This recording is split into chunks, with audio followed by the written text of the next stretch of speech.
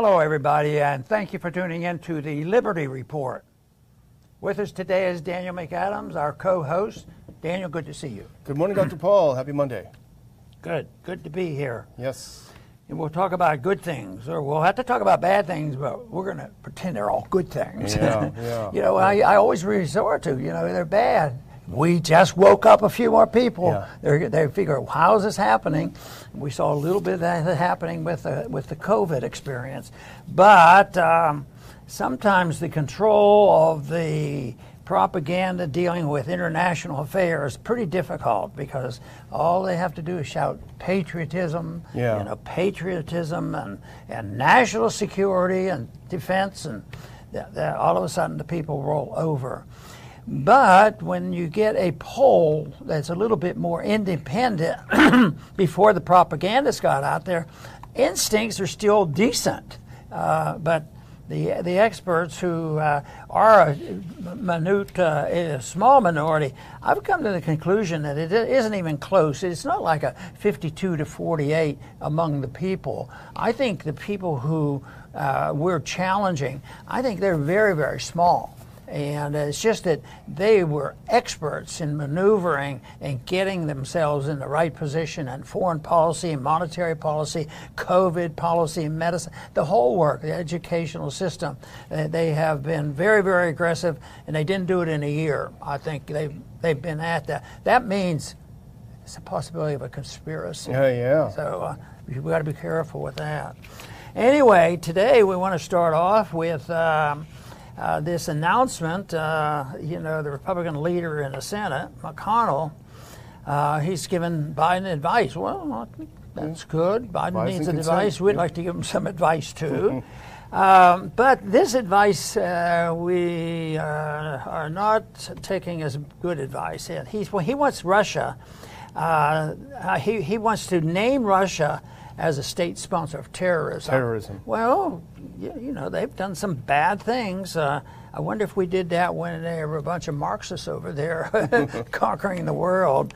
But no, he wants to name them a sponsor of terrorism, which is it sort of said, well, we saw a Russian bomb do this and it killed some people, therefore they're terrorists.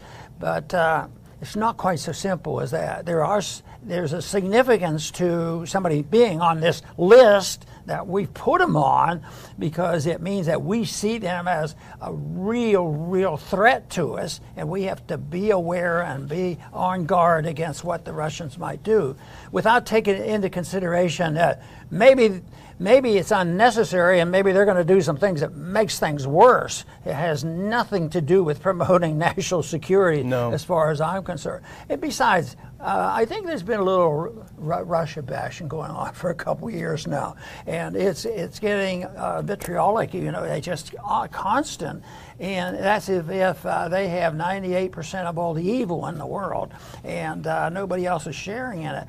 Because, there's a few other countries that never even mention, not that I even endorse this whole principle of naming these countries as a sponsor of terrorism and put them on the hate list, kill list. But there's, the American people are pretty annoyed with China at times, but they're not talking about that now.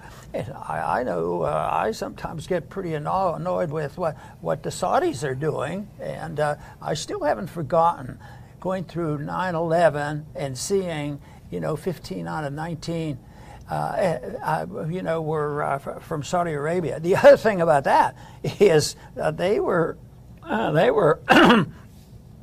they were allowed to go home very quickly, even if their name was Bin Laden. They got out here. Sure. Anyway, the Saudis have a lot of explaining to do, but just putting their name on isn't my suggestion. That's not going to do it. But to pick out Russia and decide, well, they're the monsters and they're doing all this problem, and there might be a different side. Fortunately, Rand Paul spoke out this week very forcefully, very correctly, pointing out that I know, I can paraphrase his exasperation. He says, I know I can't stop all this, but how about a little bit of oversight? Yeah. You're giving away billions and billions of dollars. don't you think the American people deserve a little bit of supervision and count the money? Because, he's making that up. Why should he worry about that? Well, good reason. Those wars we never stopped. A lot of money was spent, and nobody knows where the money went. Whether it was Afghanistan or any place where we've been, the money is wasted. In Iraq and Syria, it's all a waste. But anyway, this is not going to go well. And I guess nobody knows what the downside might be. There's going to be postulation of, how this might backfire on America, and that could be bad for us. Well, McConnell just got back from his little song and dance. He went over to Kiev, just like Pelosi did. Pelosi went, so he's got to go. Johnson was there from the UK. This is the sort of the thing. Bono and U2 were there singing in the subway for some reason. I don't know why. This is the thing you got to go through how you sort of cut your teeth and act like you're a real tough guy. But frankly, to me, this sounds like, on the surface, a kind of frustration and desperation. The sanctions have not stuck. They were supposed to be crippling. Yes, the ruble fell precipitously those first few days. Now it's rebounded and it's stronger than it has been in years. The sanctions haven't hurt the Russians as much as they've hurt the Europeans and the Americans. In fact, I just drove by Buc-ee's on the way to get here. Gas is $4.15. I've never seen it that high here. Huge spike. So the sanctions on Russia have directly and indirectly hurt the U.S. and Europe more than they've hurt the Russians. And Americans do know that. We've talked about it at least twice on this show. Several different polls that have shown Americans aren't buying this is Putin's price hike. So it smacks to a degree of frustration and desperation. This seems like pulling out the nuclear bomb of diplomacy. We can put that first one up. Here it is on the Hill. We noticed it this morning. So he gets back from Ukraine, where he got an earful from Zelensky, no doubt. McConnell urges Biden to name Russia a state sponsor of terrorism. And on the one hand, you could say, well, this is kind of like the schoolyard. Let's call them a name. They're awfully bad guys. They're creeps. Let's call them something even worse, a state sponsor. I was talking to our friend Phil Giraldi this morning, and he makes an important point.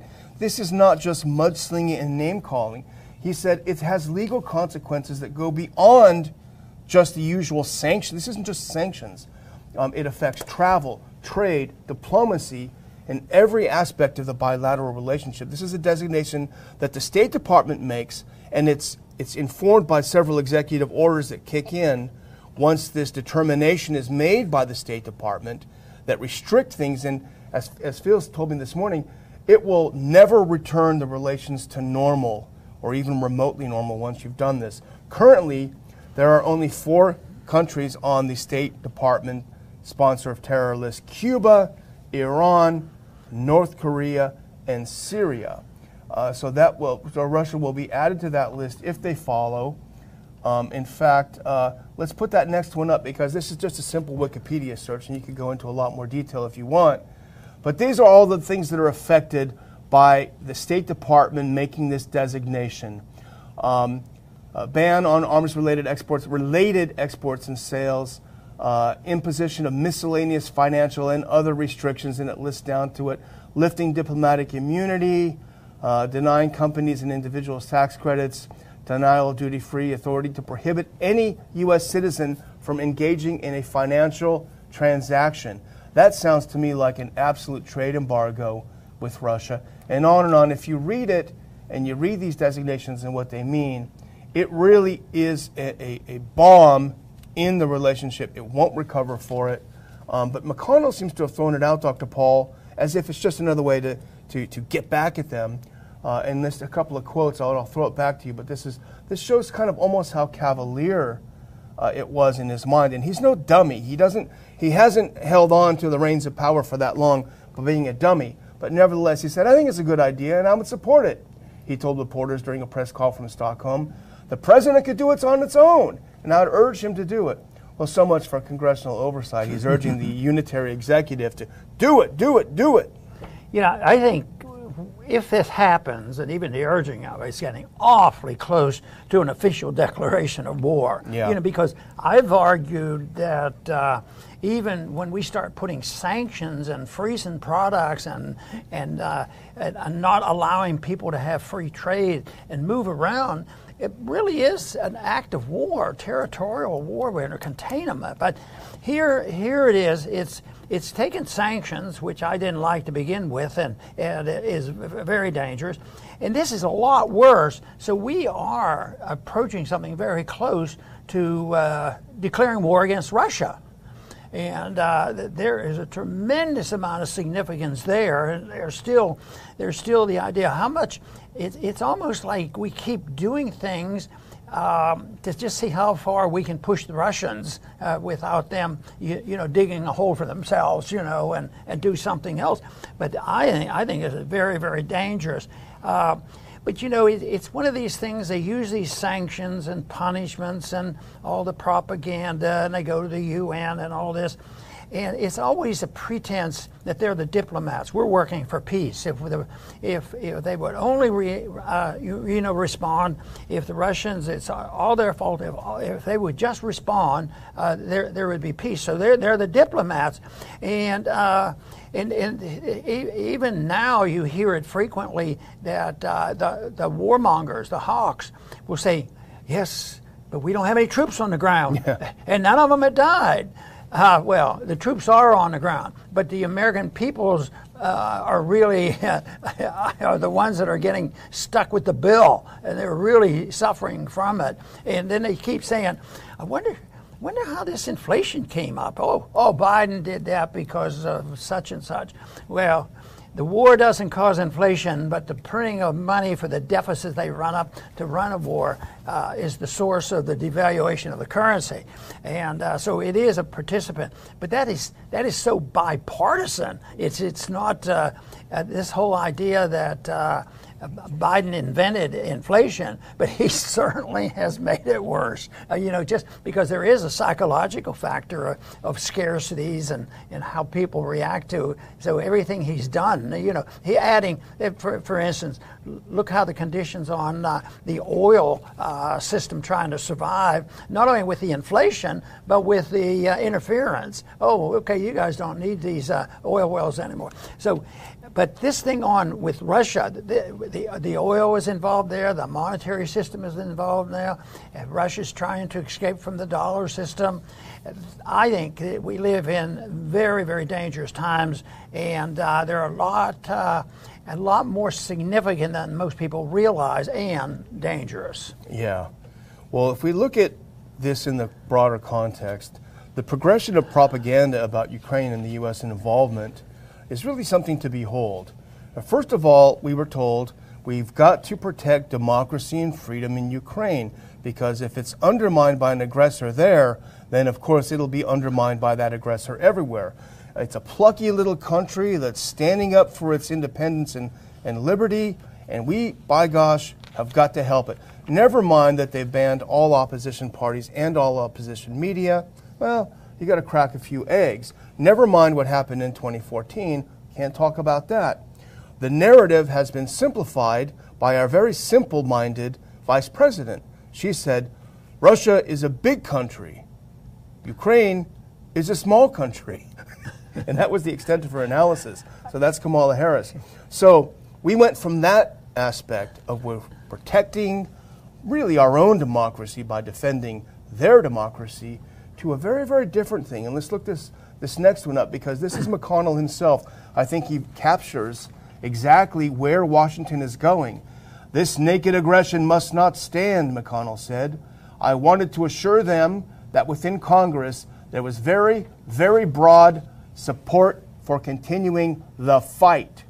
So this isn't just a little bit of aid, help them defend themselves. No, even by McConnell's own words, this is a war, this is a fight. We're in a war. Steny Hoyer himself said on the floor of the House, we are at war. You must not criticize the president. That's where we've come from. Help this plucky little country to we are at war. Shut up about Biden. That's a huge leap in just a couple of weeks. So they're actually admitting what I was saying. This essentially is. But I don't think they're saying it. Well, they've committed these acts. It's now a war. Now we can do whatever we want because of war, and then demand. Just the lockdowns that come with war, whether it's a virus or a foreign government. But I want to talk a little bit, about the money and things that goes on. That is just unbelievable.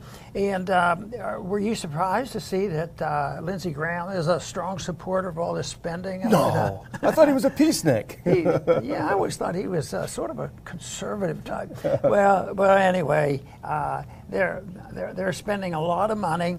And I saw a little clip the other day with on Fox, and that was with what was his name? Trey Gowdy and was it Crenshaw? Yeah, Dan Crenshaw. Dan Crenshaw. And, a lot of Republicans really like Crenshaw, and he probably is conservative when I don't want him to be conservative. Yeah. He's a little bit hawkish for me. A little bit. I'll tell you, it was terrible. But the whole point was, it was of this little discussion, I think, was nibbling away at what Rand's trying to do. Yeah.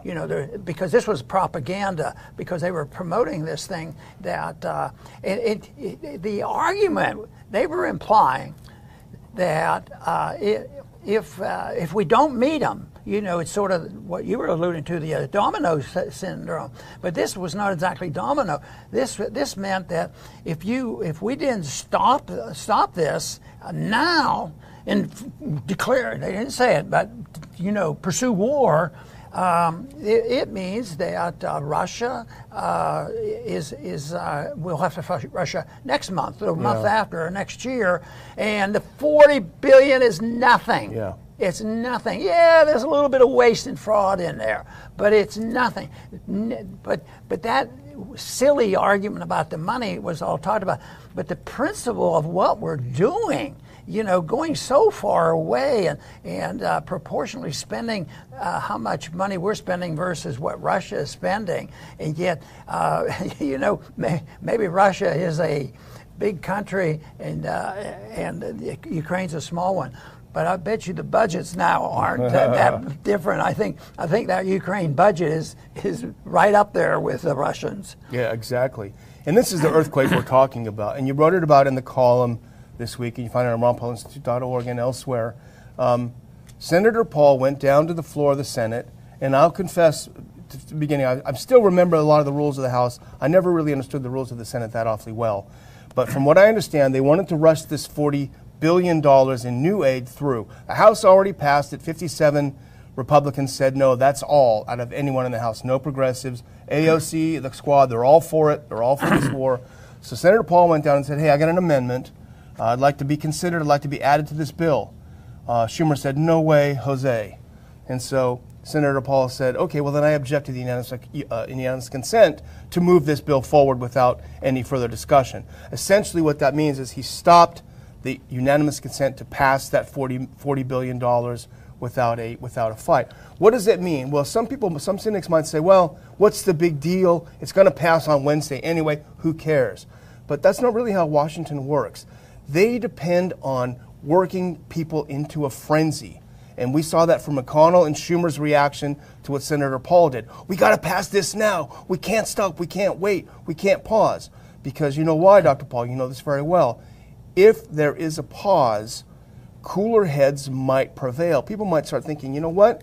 I can't get any baby formula. Gas is $5, $6, $7 a gallon. I can't afford bacon, which is a crime. I can't afford meat. I can't go to the store. Hang on a minute. Why am I okay with sending $40 billion? You know what? I'm going to call my senator and I'm going to tell him this is not a good idea. They can't stand that delay. They rely on a frenzy, just like they can't, like when you were the only no vote. I remember this. Jeff used to always complain. The press would call him, why did Ron Paul vote no? Well, why don't you call the other guys who voted yes? It's a dumb bill. They can't stand any dissent. So when Rand stood up, it really was a heroic moment because he said, stop. Now, he's one senator. He may not have the power to stop it from passing, but that lays down a marker. Let's take a deep breath and see what it means. Do we really want to do this? I think really that's the importance of him stopping it. See, this represents, the understanding of ideology, because there's 99 against 1.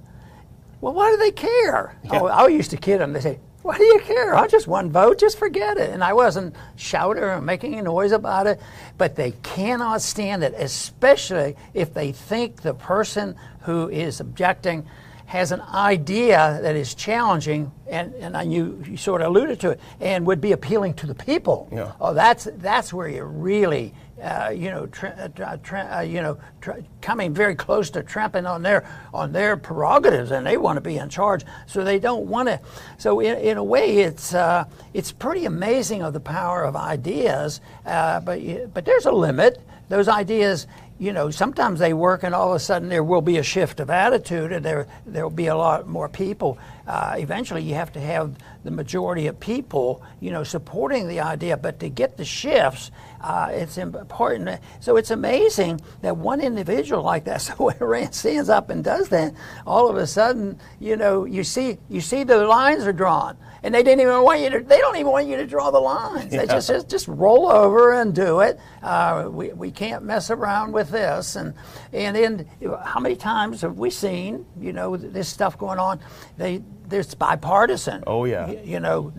That was one of the big deals with McConnell. Yeah. And Schumer. They're working together, and Lindsey Graham. You gotta be bipartisan. That's right. And I'm sorry. Well, So the trigger for all this was the amendment that Senator Paul wanted to add. And people will ask, well, what did he want to do? Was he putting some pork for Kentucky in it? What was he doing? No. Let's look at the tweet. Here's Senator Paul explaining in his own words. All I requested is an amendment to be included in the final bill that allows for the Inspector General to oversee how funds are spent. Anyone who's opposed to this is irresponsible. He wasn't saying no money, even though he opposed the money, he doesn't like the idea. He understood the political reality that this is going to pass. So he said, hey, I can't stop the juggernaut, but can we at least put someone in place like we had in Afghanistan? The Special Inspector General for Afghan Reconstruction, someone who I think is a hero, John Sopko, because he went in and he actually did his job, probably one of the very few government employees who actually did his job, and he went through and he detailed the waste, fraud, and abuse in Afghanistan that we sent all this money over. So that's what Senator Paul wanted. Just put someone in. Can we keep track of the money a little bit? It's like writing a big check to Hunter Biden, right? You don't know where that money's going to go. So that's all he asked for. And they said, no, please, no. It is amazing, but it is so significant what you just described, because they don't want the truth to get out. This is a direct challenge on not even putting it out there, allowing it. And of course, we're seeing more censorship of language now, on the internet and different places. And there's a little saying that I think I used once or twice, truth is treason in an empire of lies. Empires, the bigger the government, the bigger the lies. They get there by telling lies, and then I keep remembering a statement by a head of our CIA saying, well, that's what they teach us to do. Yeah. Hey, when I was learning how to be an FBI or CIA agent, they taught us how to lie and kill. And he laughed, so he wasn't serious. So. Well, on this Inspector General for Afghanistan, just as a refresher, and you mentioned a lot in your column too, but it's so important, and this is a Politico piece when he did his final report, I think it was toward the end of last year, if we can put that up. And this is why they don't want it. Inspector General report paints a bleak portrait of 20 years in Afghanistan. That doesn't sound good for the empire. Put the next one up. This is from the article. This is John Sopko, the Special Inspector General. Good guy. He wrote, if the goal was to rebuild and leave behind a country that can sustain itself and pose little threat to the U.S. national security interests, the overall picture is bleak, he wrote. And look at the next one. Among other lessons, the Special Inspector General report found the U.S. government, quote, consistently underestimated the amount of time required to rebuild Afghanistan and created unrealistic timelines and expectations that prioritize spending quickly. And that's what we talked about for this past several weeks, Dr. Paul. Every week is a new, $500 million sent over there. And then the final one that they don't want you to know from the previous Inspector General, and this is from the Politico article again, He said the report also found U.S. government did not understand the Afghan context, including socially, culturally, and politically. Additionally, Inspector General said, quote, U.S. officials rarely had even a mediocre understanding of the Afghan environment, much less how it was responding to U.S. interventions, end quote, and that this ignorance often came from a, quote, willful disregard for information that may have been available. And I will translate that, Dr. Paul. Write a blank check, spend as much as possible so you can say that you're doing something. And as you pointed out this week, I think they looked at something like, it's in your report, 60-some billion of the 100 and some billion we spent, and they found that a third of that was waste, fraud, and abuse from the recipients. So they don't want anyone, they want anyone to know that's what's going to happen in Afghanistan. You hear this story quite frequently, that we go in places and we send our well-trained experts who understand the society and their politics and their religion and all that stuff. And the words that come to my mind when why don't we just mind our own business? I mean, you don't need some fancy law. Most people on a personal level know exactly it. They even have neighbors that they're not like buddies, but you mind your own business, I mind my own business, and they go on for years. So, but we for some reason, there's other things involved. We don't want them to be we did that. They might be successful, and we won't have control of their oil, their oil wells and their pipelines. So that's a shame. Yeah, that's terrible. Well, we'll see what happens on Wednesday. And you nailed it. You said, hey, if you're inclined, call your senator. Because now they're kind of wavering probably. And there's a lot of them who are set in stone, but there are probably a few of them who are wavering. So, here's a true confession, by the way, Dr. Paul. I did something I've never done before, and I'm embarrassed to say it. I've never written my representative before. I've been on the receiving end a lot when I work for you. I actually wrote a note to Ted Cruz over the weekend on his website. I said, Senator Cruz, I urge you to follow the lead of Senator Paul and oppose this massive giveaway of money to Ukraine. So I haven't gotten a response yet, but what the heck? It didn't hurt. It took me 5 minutes, Well, there's a little competition going on there, so I don't know whether he'll change his mind. Yeah, it might make him even worse, probably. He's probably jealous of Rand. But we should have a way of doing that, because sometimes like that, well, it gives me a little relief that I at least was That's how I felt. Yeah, that's how a little therapy. So, what about... on another subject, the White House admits it lied about vaccines. Could that be possible? They wouldn't do that, would they? They told a lie, and I think what happened was blame. It was a blame game thing that Biden, somebody for him or somebody in the administration, said there were no vaccines available, and that's why the crisis got so bad. And of course, if they'd have been less vaccines as a deliberate medical policy, it might not have been the worst thing in the world. But anyway, the lie came out, and people every once in a while will be concerned if it can fit into their political system. So this was another time they could blame Biden. Blame Trump. Yeah, blame Trump. Biden was blaming Trump. Yeah, put that back up. This is the story of the Biden presidency. It's someone else's fault. Blame Putin. Blame Trump. Blame someone else. Don't blame me. This is a White House tweet from May 12th. When President Biden took office, millions were unemployed and there was no vaccine available. Well, that wasn't true, of course, before Biden was sworn in. I think there was 1 million people a day that were getting vaccinated. And the unemployment was due to Trump's boneheaded idea of closing the economy down because of COVID. But the other thing I was thinking about, Dr. Paul, from a political perspective, I don't know if you saw this, but Trump had a rally a few days ago. And he brought on stage one of the owners of Johnson & Johnson, who make one of the vaccines. And he thought it was going to be thunderous applause. They're so happy and grateful. And I watched the clip. When he brought him on stage and announced him, it was silence. So from a political perspective, Trump's base is not all that thrilled about this vaccine that Trump is taking credit for. So Biden may inadvertently bring all of this scorn on himself by saying, I got the vaccine out. Well, maybe it helped nudge Trump. Yeah, maybe. To a slightly different position.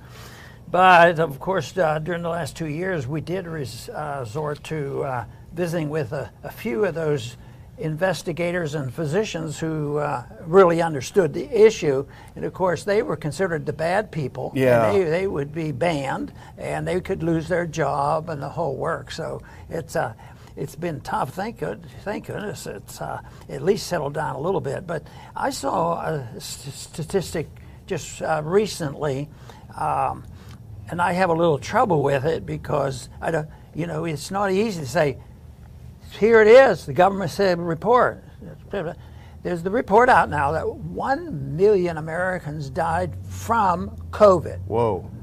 Now, it's hard for me to believe, but maybe people will say, oh, you're just paranoid about the whole thing. But what if they said, okay, we didn't separate the two of somebody dying and they had it was with COVID, they had a positive test, but they also had end-stage cancer, and it still got marked down. And everybody knows that occurred, but I didn't see anybody in the media come back and say, well, that may be a little bit of a stretch. And quite frankly, I'll keep my eyes open, ears open for those individuals that we can rely on for a little bit more accurate information on this. Yeah, absolutely. Well, I'm going to close by, of course, thanking our viewers, our listeners. I was filling in a little bit for Chris when he was away last week, and I was posting our stuff on SoundCloud.